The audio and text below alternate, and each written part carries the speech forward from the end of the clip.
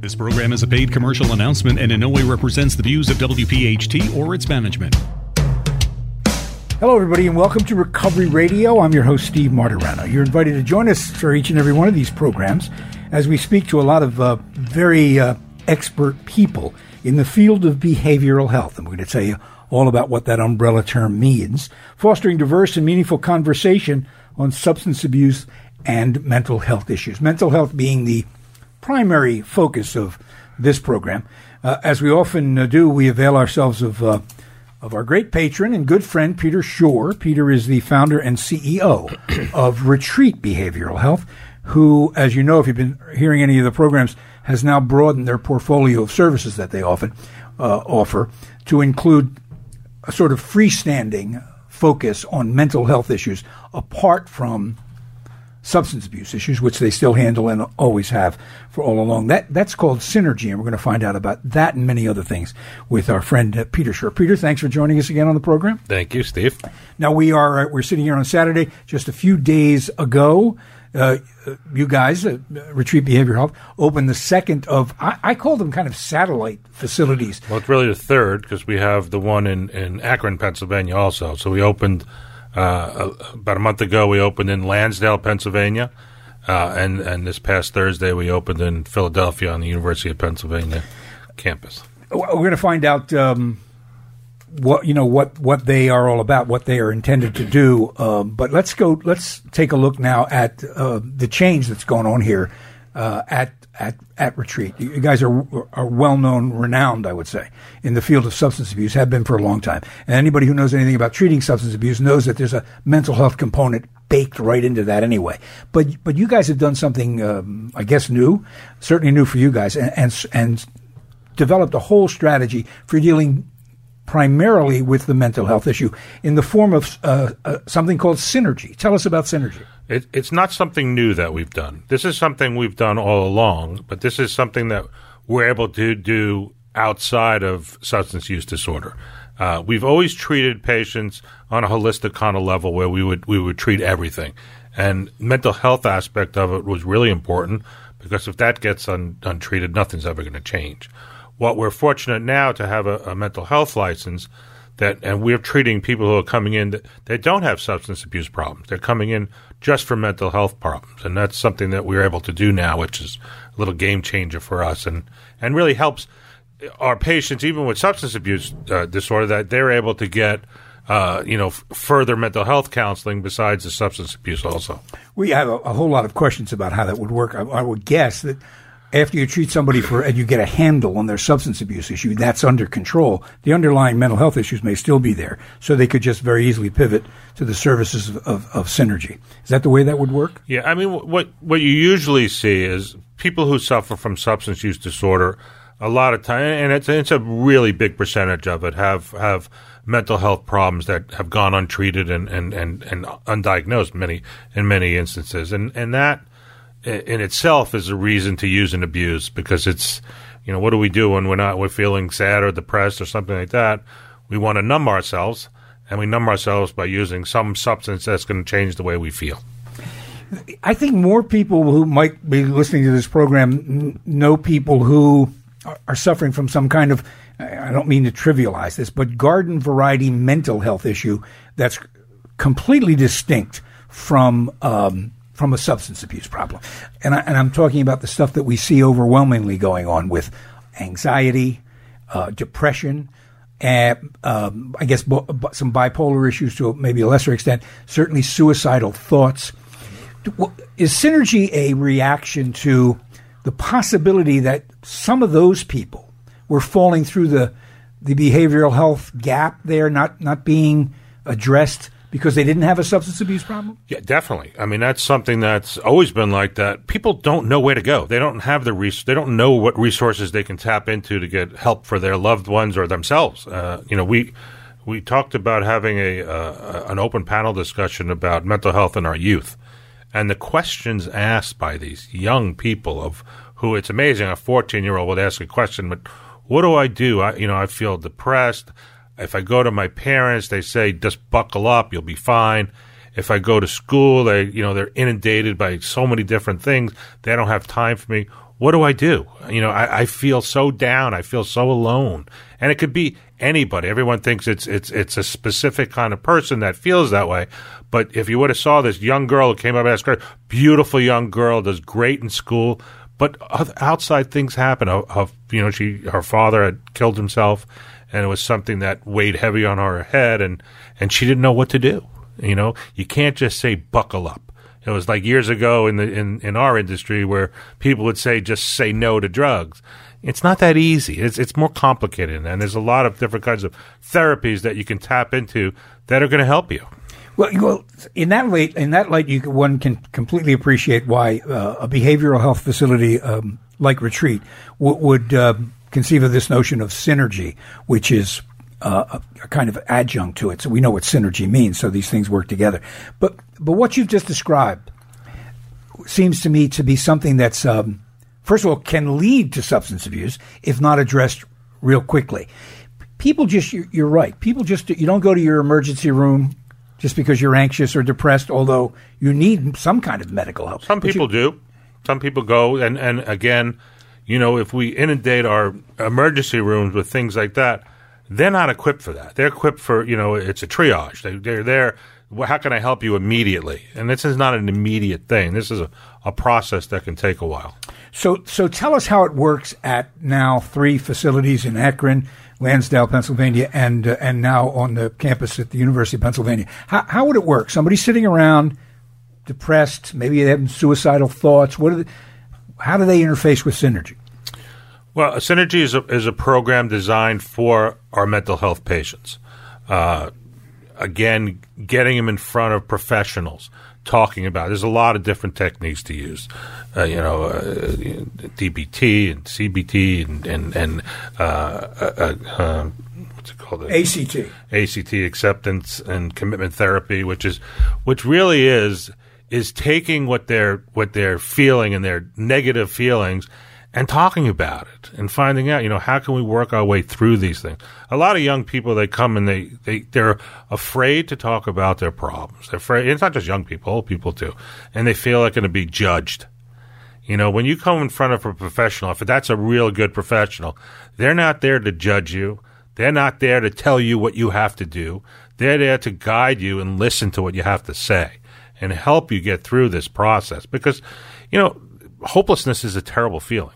Hopelessness is what leads to addiction, what leads to suicide, what leads to things like that. So we need to work on the hopelessness part of it and find out how can we motivate and get them and talk about what their feelings are and how they're feeling all these negative things and suicidal thoughts and suicidal ideations. How do we get above that? How do we get them to open up and talk about it? Well, we've talked about this several times with your colleagues and others in the field of mental health treatment, and it's always occurred to me, hearing the stories, that mental health problems are particularly heartbreaking and difficult because the very thing we use, our reason, our mind, our intelligence, our thoughts, to solve problems, whatever those problems are, is what's wrong. We're not thinking clearly. We're feeling overwhelmed by certain things.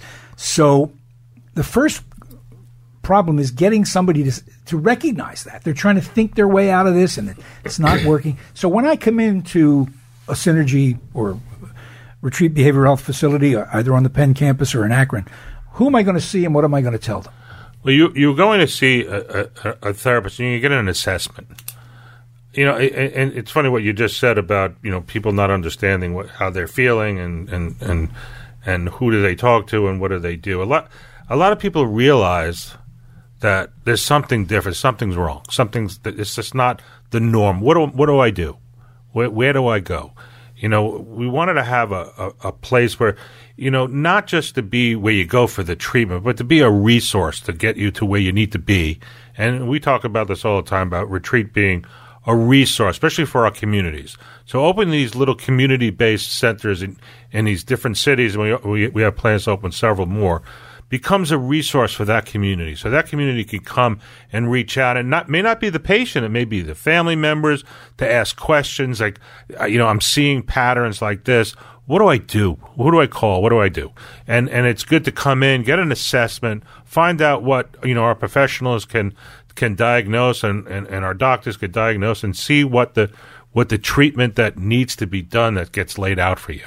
What's interesting about that is that you're getting closer to the ground in one sense with these problems, and I'm wondering if what you're doing with these new facilities in the communities is, in a sense, not unlike the proliferation of these acute care minute clinic kinds of situations now where people can go and get some physical help. These urgent care centers. Right. So it is a similar premise where you want to have an urgent care center for mental health.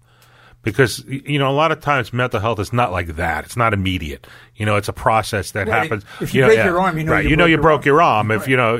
But some people are suffering from depression. They don't know where to go. If there's a community center that they can go to and feel safe and comfortable, they're going to go to that place. The same thing they go, when you go to an urgent care center, like you say, if, I hurt my arm, I need to go get it checked out. I'm going to go to a place immediately. So you are new in is Retreat ahead of the curve on this notion of putting these facilities closer to the problem, as it were? I think so. I mean, that was our whole concept, and our whole idea was to be innovative, to be, to do something different for people who are suffering from mental illness. It's something that's so prominent now and so talked about. You hear about suicides every day. Someone's killing themselves. For what? When there's help out there, they just need to learn how to tap into it. I think it's a leading cause of death of adolescents. I think so. It's and you hear about it in schools. I mean, I'm down in Florida a lot, and I was with the Palm Beach County commissioner of schools, and saying, day one, first day of school, 4 people. Why? Yeah, every day we read another story just recently. What can be so bad with young people that they need to feel the need to take their own lives? They don't understand what life is, number one. Yeah. So you need to have those resources. Well, the darkness can get, pretty dark. Yeah, hopelessness is terrible. Yeah, Peter Schorr is our guest, founder and CEO of Retreat Behavioral Health. We have more with Peter straight ahead. This is Recovery Radio. Welcome back to Recovery Radio. Our guest and good friend, Peter Schorr. Peter is the founder and CEO of Retreat Behavioral Health. He's here today to talk to us about some exciting developments that are going on in behavioral health field in general, specifically what's going on with regard to Retreat behavioral health programs and their mental health services now in the form of synergy health programs, which is what we're talking about. Peter, I know that at any age, any period of time in the past, people have sat around going, this is the golden age of crazy. Things couldn't possibly be worse than this. We're certainly deep into that now. So let's be clear. Are we experiencing as a society a genuine mental health crisis? And if we are, what are some of the factors contributing? Right. I mean, and that's a good question. And the answer is it's pretty simple. Are we experiencing any more on a percentage-wise than we've always had? I honestly, I couldn't tell you that answer, but what it is now is that through social media, through all kinds of information that's handled immediately, we know about it more. We hear about it more. People have a way to express themselves more through social media, through different kinds of forms of the internet, and talk about it. So we hear news is like this now. News is in a flash. Years ago, if you said something to someone, but before it got to 500 people, it could take a few days. Now it takes a matter of seconds. So we're hearing about it. There is a lot of uncertainty going on, especially with young people. A lot of fear in their futures, and you hear that if you talk to our younger generation, that the biggest fear is, what am I going to do with myself? And again, video games and all this cell phones and things like that have kind of caused people not to explore more of themselves. Not everyone. I don't want to generalize, because I know a lot of young people are not like that. And I know a lot of young people who are in recovery that have seen what it's like to see the depth of depression and having nothing, and came back and got degrees and now are giving back to what they learned. But it doesn't happen all the time. I mean, it's something that it's a little different for the generations now, because they just don't know what's going to be. And uncertainty causes what? It causes you to be, anxious. Even more uncertain, yeah. Right. I mean, and it causes anxiety, and anxiety causes a lot of different aspects of what goes on in mental health. I think for me, the point you made just then, which is the most obvious, is that while things have always plagued us as a society, it's not so much that we have worse problems that cause anxiety and depression, but that there is no respite from them, particularly young people. Young people are never off the clock now. They are constantly in the arena. There's no other way to put it. They're influenced by Instagram. They're bullied by Twitter. That's created a tremendous toll on mental health, hasn't it? Yeah, definitely. I mean, and you use the word influence because people have big followings on these social media are called influencers. And the people who are doing these influencing, why? I mean, some of them have, she's good looking, so she influences a lot of people. That's not the reason. You have to have substance. You have to have something behind you. You want to, I know someone as me growing up and how I learned is by learning from people who knew more than I did. And not because of how they looked or what they did. They knew more. They had something to give me back in knowledge, and nothing's better than knowledge. A couple of things that are interesting or different about this generation than perhaps our generation, and that is that we went to school. I'm not that much older than you. We went to school and were taught to duck and cover because there were thermonuclear weapons that were going to annihilate us. And for the most part, if you were like me, you went, yeah, all right, whatever you say. I mean, it didn't sort of register on us now. We didn't go to school with the notion that at other schools, at other times in the recent past, people were shot to death in front of their classmates. Yeah, it's frightening. That's a different magnitude of problems, isn't it? Yeah, and again, what I said earlier is you hear about it immediately. A lot of these things went on in society for years, but you never heard about it because there was no way to get that information all over the place. But, it's got to be frightening for a young person to be at school and not know if I'm safe. What you talk about when we were growing up, you had these, nuclear fire drills where you had to go to a fallout shelter. And I remember those distinctly. And I don't remember being afraid. I remember making, they made it fun. But if you thought about what it was, that was annihilation of all the human race. But now, but we didn't know anybody who had been blown up by a nuclear bomb. Right. And now you hear about it. It's almost in every community where there was a threat today. There was this. There was that. It's got to be frightening for kids. I feel for them. Well, one of the things that we professionals in your field are probably confronted with is young people. These things may be having an impact on them, but it's not they don't act on it overtly. Just like you and I weren't frightened about the threat of nuclear war. A lot of these kids are now so familiar with the notion of violence in classrooms that they don't much think about it on a conscious level. But they are being influenced, I believe, and tell me if you think I'm wrong, by their parents who are terrified about this. I remember parents being terrified of children being kidnapped. That wasn't in my generation. That was my generation, baby boomers who had kids. Yes. And they were, I mean, growing up, we'd go on the street, there'd be 20 kids in the street, we'd all play. And then it became, you had to have play dates. You had to have things set up for you because parents were afraid of kids. I'm 64 years old. I don't know one kid that was kidnapped, but again, the fear of something happened to your child because you hear about it again. Stranger danger. Heard it. Right. Stranger danger. And that was our generation of having kids. Yes, absolutely. And there was a reason for that. That was the nascent beginnings of media driving home what may have been a false narrative. I remember hearing 50,000 children a year disappear. Right. And I heard that so often until one day on the air I said, where does that number come from? And when you dig into it, you find out a lot of it's divorce cases. People, and runaways. And runaways and all that. There weren't 50,000 people being snatched by strange people. Right. But the fear was created. Right. And now the parents' fear of when my child goes to school, are they coming home? Absolutely. Peter Schorr is our guest. Peter is the founder and CEO of Retreat Behavioral Health. We're talking about mental health issues that are confronting us and the work being done at places like Retreat. This is Recovery Radio. Don't go away. Welcome back to Recovery Radio. We'll return with Peter and Maggie straight ahead. But this is the portion of the program where I give you a phone number for Retreat, and I tell you every week, I hope you never, ever have to use it. And I know that Peter and everybody in Retreat hopes you never have to use this. But this disease arrives unannounced.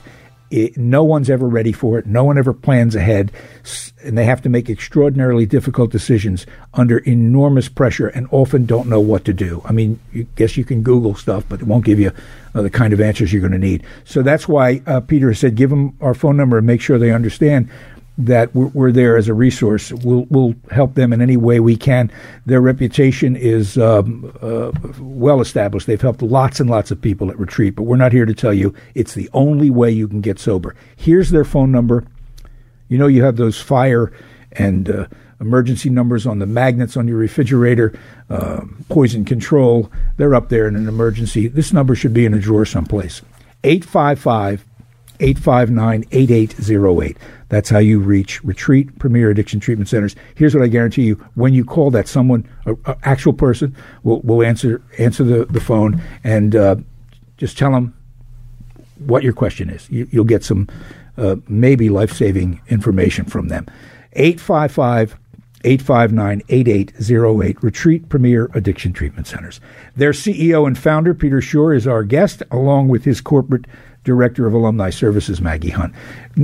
You just heard me do the Retreat Premier Addiction Treatment tagline. Yeah. There's some exciting news about changes. You're not going to be saying that much longer. I know that. Tell us what's afoot for you guys.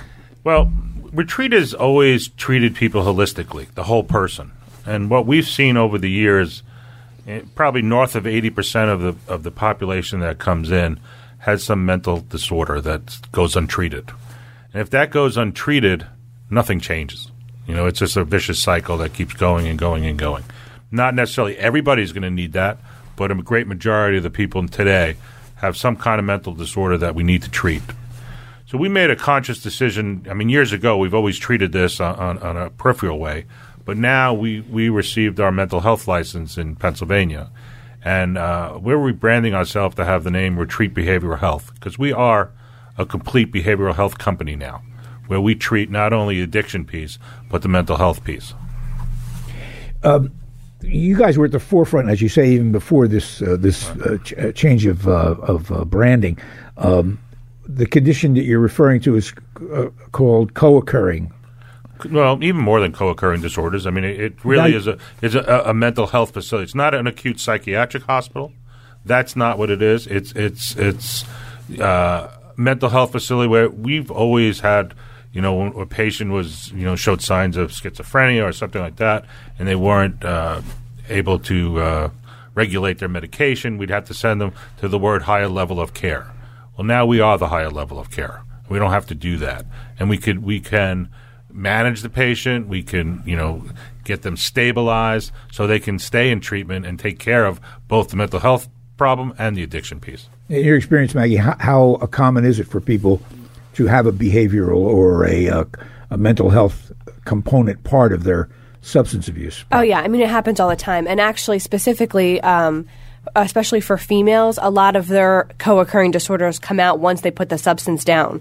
So for a lot of females who struggle with suicidal ideation or eating disorders, they'll put the substance down and they'll pick right up on purging or binging or not eating anything at all.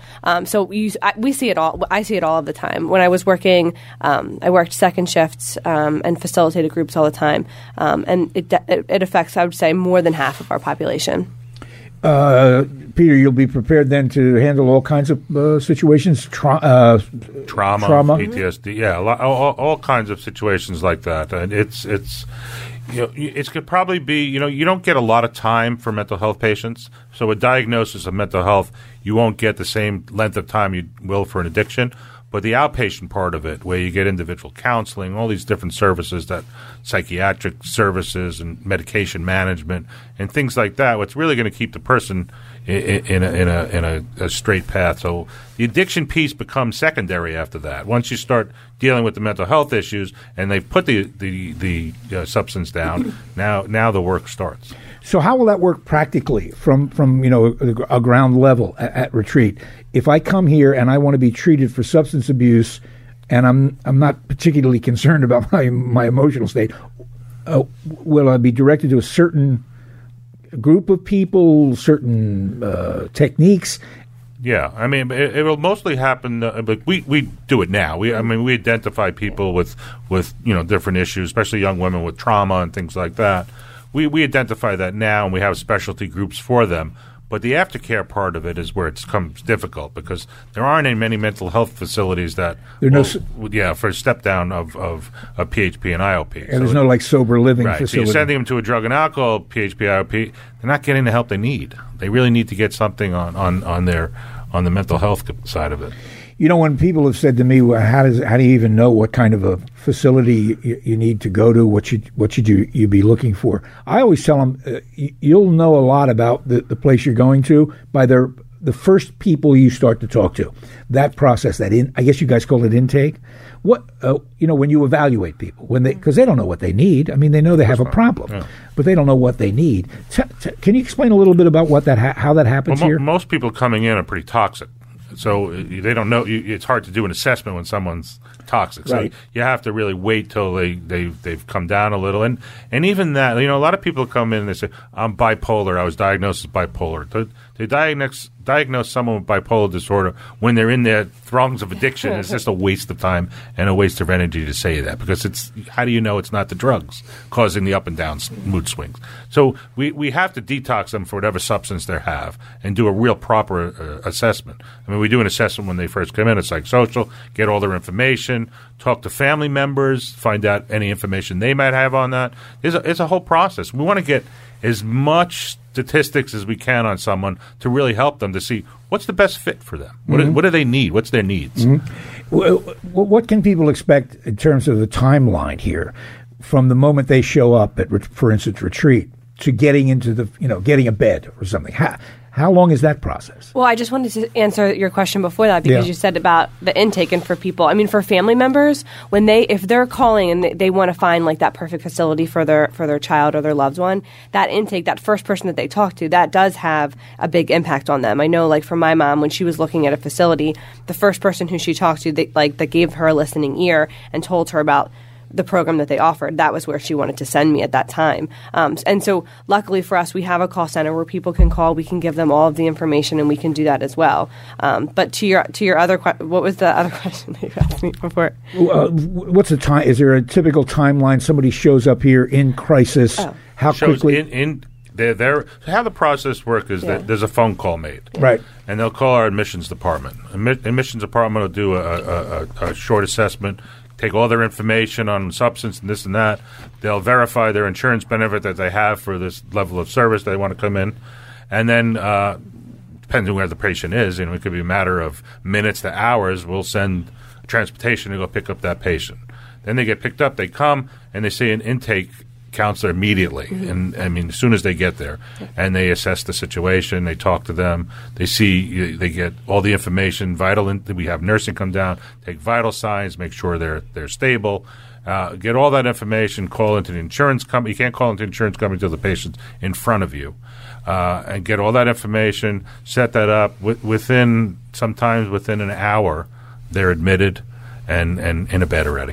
What kind of advice can you give family members who have made that call, think this is the facility they want to get their loved one to, and then the loved one starts to resist it or is foot dragging? Is there any advice you can give people in situations like that? I know when your drivers are guests on the show, they are such an critical link. They're the last mile to get somebody here. So they've heard all the excuses and pull over, let's have one drink before we go, all that stuff. What about family members? Is there any advice you can give, Mag, to somebody who goes, okay, I got the place, let's go, and then they start, dragging their feet? Well, I would probably tell family members to take it a step ahead of time, have everything set up and ready to go if somebody is resistant before. Usually if somebody's going to, if they're going to go in willingly or if there's going to be a little bit of resistance. But it's hard. I mean, that's the biggest thing that family members struggle with.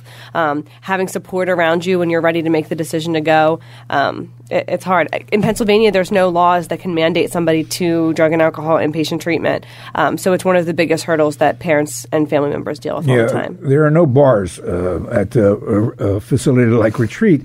No. And that's sort of, I mean, there are circumstances I can certainly see where someone ought to be committed to a facility because they're a danger to themselves or others. Yeah, that's what you call in Pennsylvania is Act 302, where you 302 someone to a mental health facility, and they're there for at least 72 hours for evaluation, and maybe longer, depending on what the evaluation would say. And I always tell people, I'm going to 604 you.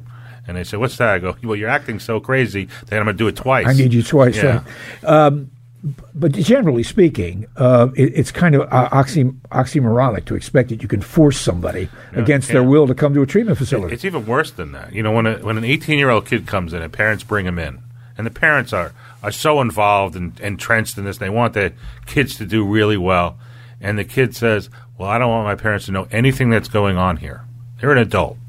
You know, HIPAA laws say we can't tell anybody anything because they said that. It's terrible. I mean, parents, they don't understand that. They just, what do you mean? I'm paying for this. I want to know what's going on. I said, and, you know, we wish we can tell you, but they said that they don't want you to know anything. We have to respect them as an adult, even though they act like a child and they're your child, that we can't release any information on that patient.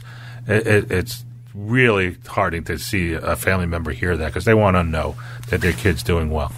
And we're going to take a break here now, but before we do, there's one last notion with regard to that initial period of time. How soon does the family find out what their role in the treatment's going to be? Because a lot of people, as I say, think they can drop this problem off, go away, and someone will call us when it's better. Do you tell them almost immediately, look, we have families involved in this and support groups? We do family workshops. The therapist will do a family session with the. It depends. Again, you know, we have to take everyone's an individual. You know, the families could be the part of the problem too. You know, we have to kind of sort it out before we make any decisions on what kind of family participation that's going to be part of this process. Peter Schorr and Maggie Hunt from Retreat Behavioral Health. Soon, and more of Recovery Radio straight ahead. Please don't go away. Welcome back to Recovery Radio. Steve Martirano with you. We hope you're finding us. We're everywhere. We are everywhere. Finer podcasts are available. And I can list them all for you now, but you know them. Spotify and Google Listen and iTunes. We're all over. Recovery Radio is there. We're also on the radio in the Delaware Valley area. So you're probably catching us one way or another. Our guest has been Peter Schorr. Peter is the founder and CEO of Retreat Behavioral Health. Their new healthcare program under the banner of Synergy healthcare programs is what we've been talking about. This a couple of days after Peter and his group have opened a third facility now in the community. This one in West Philadelphia around the Penn campus, one in Lansdowne that opened last month, and the one in Akron that's been here for a very long time. These are, as Peter put it earlier, in the same context of the urgent care clinics you see, getting the kind of mental health people need closer to the problem and more immediately available to them. So that's what we want to let you know is available now. Peter, before we leave the issue of homelessness, we've been at war now in Afghanistan forever, and certainly a couple of Iraq wars in between, and we have a lot of returning vets. They are a unique, I don't know if they're a unique problem, but they are another subset of the problem of mental health situation. Are you guys deal with PSS, post-traumatic stress? We do. But and again, it's not only combat vets that suffer from that. It's something that it has to be stressed, more often about, when now we have been at an unrecognized war, but a war in Afghanistan and Iraq, and our fine young women and men get sent there and put in harm's way. But when someone joins the armed services, they don't know if tomorrow they're going to be called up for a war. They go into the armed services in all good intentions of protecting our country. And that they should always be be put up on a pedestal and thanked for their service to our country, because they don't know that. And we do a lot of VA work with not just local VAs from all over the state and all over the Northeast and in Florida, and also in Washington, where a lot of vets are coming in. Some of them are not combat vets, but have suffered from some form of PTSD or mental health issues. You know, a lot of people who go into the armed services, some of them are the disenfranchised, and they think that that's going to be the answer because they don't know anything else to do, and that's their last step they can think of as joining our armed forces. And it doesn't change if you're suffering from mental illness.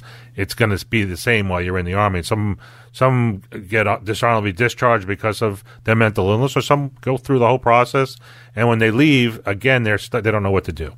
And we don't want our vets to suffer without any kind of help. And we got to find what do they need. You know, in Florida alone, 53,000 vets are homeless. It's a mind-boggling number. I think there's over 1 million in the United States of vets that are homeless. And why? Because a lot of them have mental health issues.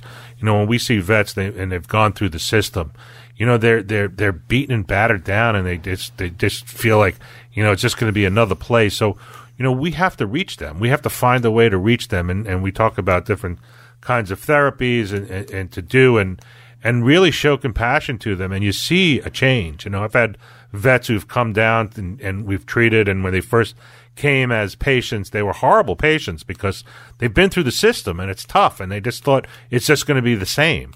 And after a while, and seeing it's not the same, and you see this total metamorphosis of someone who was suffering and gave up on life to come back. And you know, and I have several of them that have come back, and now they work for us, and they're the most amazing employees who help other vets coming in and tell them, you know what, it's going to be all right if we can do this, and let us help you, let us open up to us. Don't close the doors. Yeah, it's too often the case that we, as a society, will put up with, and as individuals will endure suffering as sort of the way it's supposed to be. Well, that's the way it's supposed to be, and it's not supposed to be that way. Yeah. No one's supposed to suffer. People suffer, but it's not your birthright to suffer. No. In a couple of minutes we have left, two things. You're not a psych hospital. We're not an acute psychiatric. Not acute psychiatric. So we're putting that aside. In your view, as a professional in this field, when should someone reach out for a mental health issue that is not something as serious as schizophrenia? When should someone go, I got to talk to somebody? Don't discount schizophrenia either, because we do get patients that are schizophrenic. But if they're compliant on their medications, we can help them. And I've had many schizophrenic patients come in that we've been able to help. When do you reach out? Again, if you're reaching out yourself, it's, you know, again, you have to make that decision on, you know, have you decided that you don't want to feel the way you feel anymore? If you're a family member or a loved one or a friend, and you see a change in a pattern of behavior, you know, you need to point that out to them. So and maybe make a phone call for them. And how do they get help? Well, I wanted to ask you that. So if a family member is worried about somebody, and they don't know where to turn, a facility like the one in West Philadelphia or the Lansdale, that's a place they can pick up the phone and go, tell me what. And that's my goal was to be a resource center, not necessarily coming to retreat. Be a resource center where they tell us what it is, we make an assessment, or they can come down and we'll do an assessment for free, and we'll tell them this is the kind of services that this person needs. And that's important that people understand that. Well, it's great. I'm excited by this. I'm sure you're excited by Synergy and their healthcare programs now. And Retreat just keeps doing great work. We appreciate your involvement with the program as well. It's always great to have Peter Schorr on the program. Thanks, Peter. Thank you, Steve. I want to remind you all thank you for joining us on Recovery Radio. It's brought to you by, as I said, Retreat Behavioral Health. So again, we remind you, if you or a loved one need help, it's there 24/7. I'll give you the phone number. Again, 855-859-8808. That's 855-859-8808. Next time, see ya. Bye. This program is a paid commercial announcement and in no way represents the views of WPHT or its management.